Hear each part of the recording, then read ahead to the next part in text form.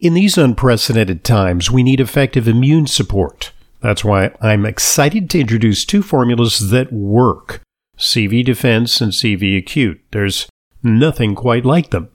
CV Defense is a daily preventative. The only supplement that delivers the 6 most important ingredients to optimize your immune function, including PEA, a critical molecule for long-term immunity at the cellular level. CV Acute is a fast-acting, great-tasting syrup for direct immune activation. It eliminates invaders with the fruit, flower, and root of patented Chinese medicine. I take it when I feel run down to fend off respiratory infections. Both products are safe, all natural, and backed by numerous clinical trials. For more information and to order, go to totalimmunehealth.com and take advantage of discounts from 30 to 50% just for listening to Intelligent Medicine. That's totalimmunehealth.com. totalimmunehealth.com for the most exciting immune support products in years.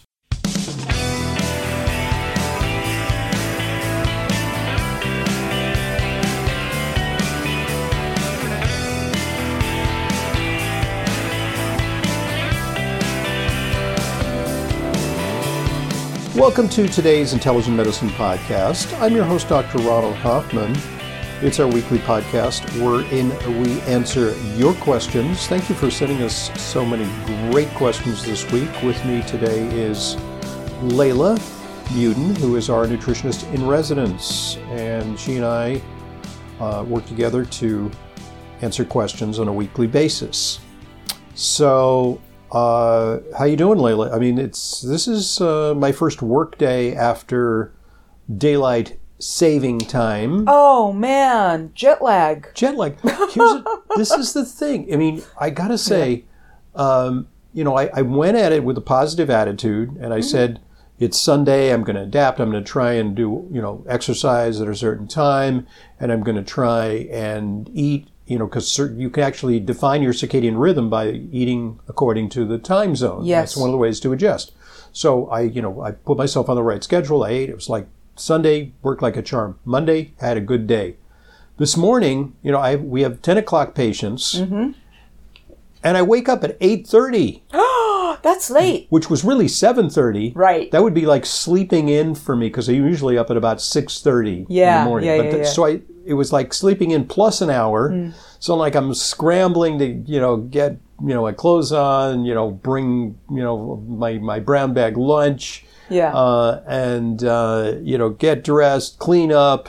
And, oh, no. it's just like, fortunately, I have a short walk to get here. But, I feel, so folks, if we make some errors today, cut us some slack, because it's actually been shown that medical personnel commit something like 9.3% in greater errors in the first week after the time change. After spring forward, or yes? It's actually worse with fallback is an extra hour of sleep. Yeah, we get an extra spring hour. Forward, you lose an hour. Yeah, exactly. So we are DWI, driving while impaired. Right. We're BWI, we're broadcasting while impaired. I was up, 10:30 last night saying, why aren't I sleepy? Because it's really 9:30. Yeah. Yeah.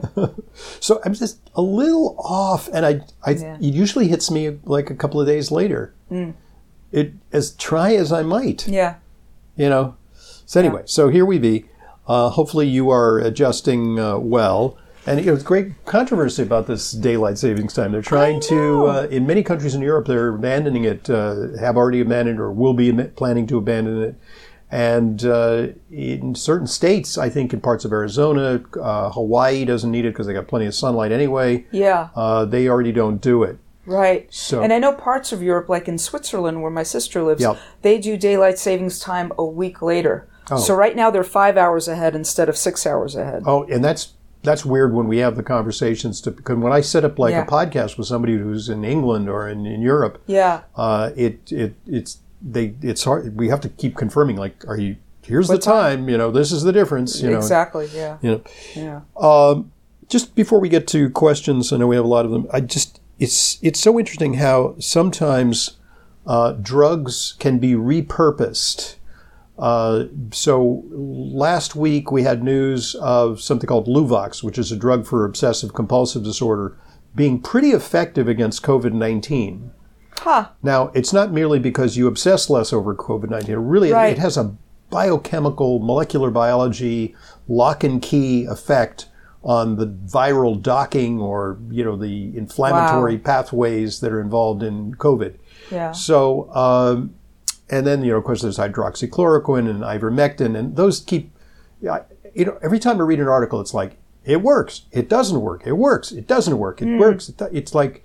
All to keep the public confused. I think so, and then, so now, this is really interesting, because they just came up with, another thing they came up with a really effective antiviral medication. I can't even remember its name. But what I'm seeing is more and more they are developing treatments so that people who get serious COVID, the ones who maybe didn't get the vaccine or, whatever, that it'll be less deleterious. I heard this one could be a game changer. I don't remember the name either. Antiviral. It's an antiviral. Yeah. So, and then now they're looking at monoclonal antibodies, the same genre of medication that Trump got when he was in the hospital. Yes. And there's a new cocktail that's supposed to be the bomb against COVID. But this one's really interesting. Proxalutamide. Mm-hmm. Never heard of that drug. Reduces COVID-19 mortality risk by 92%. So I'm thinking to myself, what kind of drug is that? It sounds a little bit like Lupron, which is an anti-androgen. Oh. An androgen blocker, which is used in prostate cancer. Yes. And it's not used in the United States very much, if at all, but the research was done in Brazil. So, it has to be replicated, elsewhere. But what they found is that, remarkable reduction in mortality, 92% reduction in risk of dying, and shortening the risk of hospital stay by 9 days. Now, this is a drug that's been out there for a while. It's probably going to be fairly cheap. Mm-hmm. What could it possibly do to help COVID? Well, here's an interesting factoid, which is that COVID is worse in men than in women. And it's... Well, that's interesting. Okay. Yeah. So it may be that blocking androgens is a way to help this, but it could be some off-target effect of the medication itself. They don't even know exactly how it works. How they figured out that they could try it, I have no idea. It was developed for the treatment of prostate and breast cancer. So, go figure. I mean, look, but all that is good news because combined with, the natural course of the pandemic, which may be waning anyway or not. I mean, we don't know which way these things go, but, obviously in 1918, they had nothing and it went away. Right. Right. And then we have the vaccination program and we have, some degree of herd immunity. Yes. And it's enough people who've had it. It's a very strange time because then they keep talking about the variants. They're talking up the variants. And as if like, if you already had it, you could get it again. And the vaccine won't work as well in some people. Mm-hmm. So this is a kind of a very uncertain time. Mm-hmm. Warmer days are approaching, yet today it's freezing here in New York. It's sort of like, I feel like I'm in sort of a paradigm shifting time, but I don't know which way the paradigm Which way it's going to go. Yeah. It's like a chronic limbo. Yeah. It's like a chronic purgatory. It's really more what it's like. It just keeps cycling back. It's like keeps cycling. the circles of COVID hell. Yeah, the circles of COVID hell, and my feet still don't like shoes, and what else? That's we had a patient today who she said she spent the whole COVID barefoot at home working from home, and now she can't wear shoes anymore because it's very uncomfortable. Yeah, and her hips are uncomfortable, and her she's often like, you're used to wearing shoes. This is probably the most amount of time in your adult life where you are not wearing shoes for most of the day. But we did hear an inspiring speech from the president where he said, if we're good, we all take the vaccine and we all remain socially distant and all wear masks, we might be able to have a small barbecue at the 4th of July with a few friends and family members. Oh, how nice. Same as before, in other words. Same as last summer. But this is what I'm thinking, is where I spend weekends, it's a little bit of a raucous neighborhood. Uh-huh. And we have... Right, the Hamptons are... Yeah, party town. And we have some neighbors, and so fireworks are illegal. Yes. They put on a fireworks show, an illegal fireworks show, I'm not going to mention names, That's obviously. all right. We have that on the North Fork, too. Maintain anonymity. They put on a fireworks show that could rival Grucci's. Wow. I mean, it is... Really? Oh, how fun. Well, it's fun, but it's a little scary. Okay. It's a little like... It's kind of close to your house? Yeah, it's a little bit shock and awe. Okay. And so you think people who have that kind of relationship to risk are going to lock down according to government directives? Because it didn't work with fireworks. Nah. No fireworks? Uh-huh. Yeah, that's right. And that's so, right. And we're not talking about the most non-compliant yahoos in the broad swath of America. Yes. Because there's pockets of America where they're not following rules. Yeah. And so I don't know how that's going to, Well, here's to liberty. That's right. So life, liberty, and the pursuit of happiness. That's right. Let her rip. Yeah, I don't know why I'm living in New York. Anyway. So, okay. Yeah. Let's get to questions. Yes. We have one from Fran. Fran is asking about EGCG. Is it good for cancer prevention? Because she's read articles that say it's great for cancer prevention, but then others that say the opposite. That causes cancer? No, it doesn't cause, but is not great prevention. Well, I think that's cancer. with just about everything. That's true. Is that you're going to see Everybody's going to find a NACE study. So, for example, yesterday I heard a report that said that a study shows that the 6 foot difference, everybody's supposed to be 6 feet apart, that it's meaningless in terms of protection. It doesn't confer, whether it's 6 feet or 3 feet or, or 12 feet, it makes no difference. That's what the study says. And it was in the International Journal of Immunology or something very authoritative. I hope it's getting airplay. Yeah, well, then I look up studies on masking and social distancing. And it's all over the place. Some studies say yay and some studies say nay. This is with something that should be fairly straightforward, like, does it work or does it not? So, with something like EGCG for cancer, that could easily fall within the realm of some studies say it works and some studies say it doesn't work. It's quite plausible that it does work because the way that EGCG got discovered as an anti-cancer agent is from big studies in China where they have a fairly high incidence of esophageal cancer. Because they smoke, because they drink. Smoke a lot. They drink like these home brews that are potentially carcinogenic and toxic, and also be their terrible air. And what they found is, and a lot of factors. What they found is that people who drink large amounts of green tea are dramatically protected against esophageal cancer. So it definitely has some anti-cancer properties. Does it extend to breast cancer? I've included in my list of anti-breast cancer or nutrients. Anti-any cancer. When we have patients with breast cancer, we say take EGCG. Yeah. We definitely do. Yeah. Yeah. So it is helpful for that.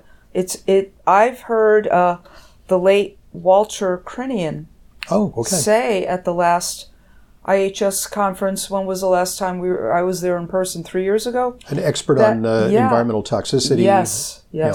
And he was having a cup of green tea. He was up there with the panel. They were all talking. He said, "This is probably the most chemoprotective agent against cancer." Oh, okay. Is green tea, EGCG. Okay. So, Fran, thank you for that question. And here's another example of how it may work is that actually in Europe, and I actually think this is on formulary in the United States, painting the cervix with an extract of EGCG has been shown to be protective against the development of cervical cancer from the pre-cancer. Wow. And it may also be antiviral because that is actually a viral causation of cancer. So it's an really interesting compound. Wouldn't that be great if that became like a treatment? Every time a woman goes in for a pelvic exam or something like that. Here's some EGCG. Paint the cervix with EGCG. Why not? Can you patent that? Yeah, probably not. Yeah, okay. Yeah. You see where I'm going? Great answer, Dr. H. Yeah. Absolutely. Okay. Okay. Do not try this at home. Don't try this at home. Don't paint your cervix with EGCG. Okay. All right, don't douche with green tea. Don't do it. Don't do it. Okay. Or at least make sure it's not hot. I'm going to ask, whenever Yes. I do a podcast, I always invite my attorney, Arnold is sitting always in it. Arnold. Yes. So what do you think? You think I should give a little disclaimer on that? Arnold is nodding his head yes. He says, you never know with people. He says, True that. Yeah. Okay. Yeah. So Speaking of cancer, Paul writes, I'm a 62-year-old man looking to get information on prostate health, as my doctor said things are not looking the greatest at the last visit. not the greatest. Yeah. Just wondering if I can access any of your prior podcasts on prostate health, or if you can give me any information on that. Well, yes, there are certainly quite a lot of podcasts on that subject. And, you can also go to the website of Dr. Gio Espinosa, who is one of the foremost integrative specialists in prostate health. Yes, at NYU. At NYU. And he's written some books about prostate health. And you can also search my archives. Just put in a search in the, there's a search box there. Right, go to drhoffman.com. Yeah. You can and go in the search box, drhoffman.com. Put in prostate. drhoffman.com, prostate. And, you'll see a picture of my prostate. It's actually, no, it's not there. It's like when you Google it, you'll see it. That reminds me of Ronald Reagan's colonoscopy, and they showed pictures on the news of, wow, the polyp they got. TMI. TMI, really. TMI, too much information. Yes. Okay, Dr. Hoffman, what do you think of nebulized peroxide in the treatment of maybe COVID-19 or other respiratory infections? It's nebulized hydrogen peroxide. I don't think it's such a great idea. I really don't. In principle, I know there's some people who think it's the bomb against viruses, and oxidative therapy certainly is of interest because it's a sterilizing therapy, and it's used, ozone, and we know when wounds are wound care, we use hydrogen peroxide. Right. I had a little bit of an infected, ingrown fingernail, and I stuck it in a bottle of hydroperoxide the other day, and I think it did the trick. Last summer, while making cucumber salad on a mandolin, and I thought I literally chopped off most of the flesh of my pinky. There are so many. Mandolins should be outlawed. Oh my God! I haven't used one since. I still have a little PTSD from that. I just won't. Right. My pinky still hurts from time to time. Goes like that. Reminds me. It's like a little nerve thing. Yes. Yeah, right? It's the nerves regenerating. But I remember my husband running out with the H2O2, and I'm going, because I thought I was passing out. It was gushing. I had a family member, he texts me with a picture of his fingertip severed, and he says, "What do I do?" I just said, "Put it in ice and go to an emergency room, and maybe they can reattach it." Yeah. Not his finger, but fingertip. Yeah. And fingertips tend to they tend to regenerate to some extent. Not like salamander-like, but if you can get that. So I said, so he got on a city bike with a plastic bag with ice, with a big bandage on his finger, so it was all bloody. Not an Uber, but a city bike. Okay. He figured it was faster, and he got to the emergency room, and he said that they sewed it back on for him. Oh my goodness! There's a mandolin. A mandolin, honestly, folks. When you use a mandolin, you have to use the thing. The forky thing that you put on the vegetable so that your hand is nowhere near those blades. Right. Ever. Right. Because you would never know until like 2 seconds after. Wow. Yeah. That was really something. Whew. Anyway. Ouch. So. Anyway, what was the question? H2O2. Okay, but nebulized peroxide. So here's the thing. I think that there's the potential for lung damage with H2O2 because it's, you want to get the right amount that doesn't damage the tissue, but that kills the foreign invader. Yeah. And I think there's a potential for getting too much. It's a pro-oxidant. It's a free radical generating thing. Yeah. And I think it needs to be investigated further. I mean, look, that's how Trump got into trouble. he said, well, maybe we can inject disinfectant into people or He something. said bleach. He said, right, he was just riffing, and in his... Yeah, I don't know why people took that seriously. He was riffing. Hello. Yeah, but, so... I mean, are you really going to go inject bleach? No. So bleach and peroxide, these are sterilizing agents, and, merely because they work externally to kill bacteria and viruses doesn't necessarily mean that you should take them into your body. Yes. I mean, it's a hunch. It's worth investigating. I think that, also the other thing is if I had serious COVID, yeah, I think I have enough confidence in the conventional medical management of it, which isn't perfect, yes, to try some of the things that they have available now. Absolutely. And not necessarily go for the alternative things because they're merely alternative. I mean, I believe in alternative, but if I get run over by a truck, I'm not going to go like, let me get some arnica. Yes. Some arnica. Exactly. Right. It's like let me go to a trauma center. And get the most advanced scientifically vetted therapy. Yeah. So I think it's a little. It's people with a certain ideologic bent want something that's an unusual not a steroid, alternative therapy. Maybe that's not anything with side effects. Although this could potentially have side effects. Yes. Okay. We have a question from Margie.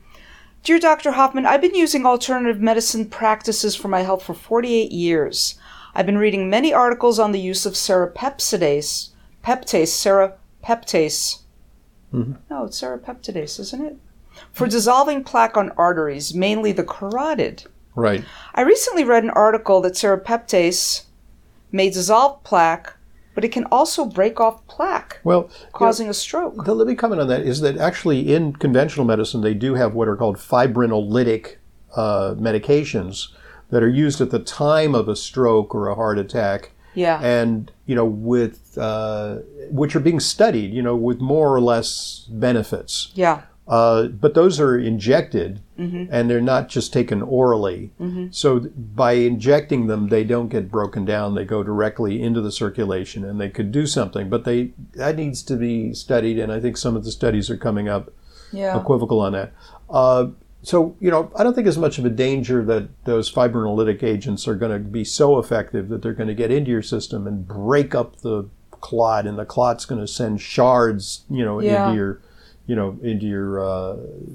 distal organs, like into your brain or into your liver or something.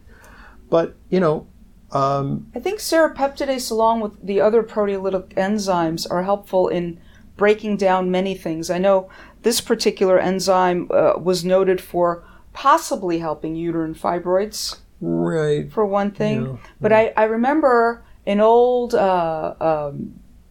enzyme formula we used to use called Vascuzyme. Vascuzyme, yeah. That contained... but so, I think at the very least, those things might help prevent clots. Yeah. But not necessarily break up They're plaque. Systemic enzymes. Right. Yeah. Right. So that they might have a role in mm-hmm. prevention, mm-hmm. Like fish oil or, something like that. But do they actually dissolve away plaque? I don't think so. Mm-hmm.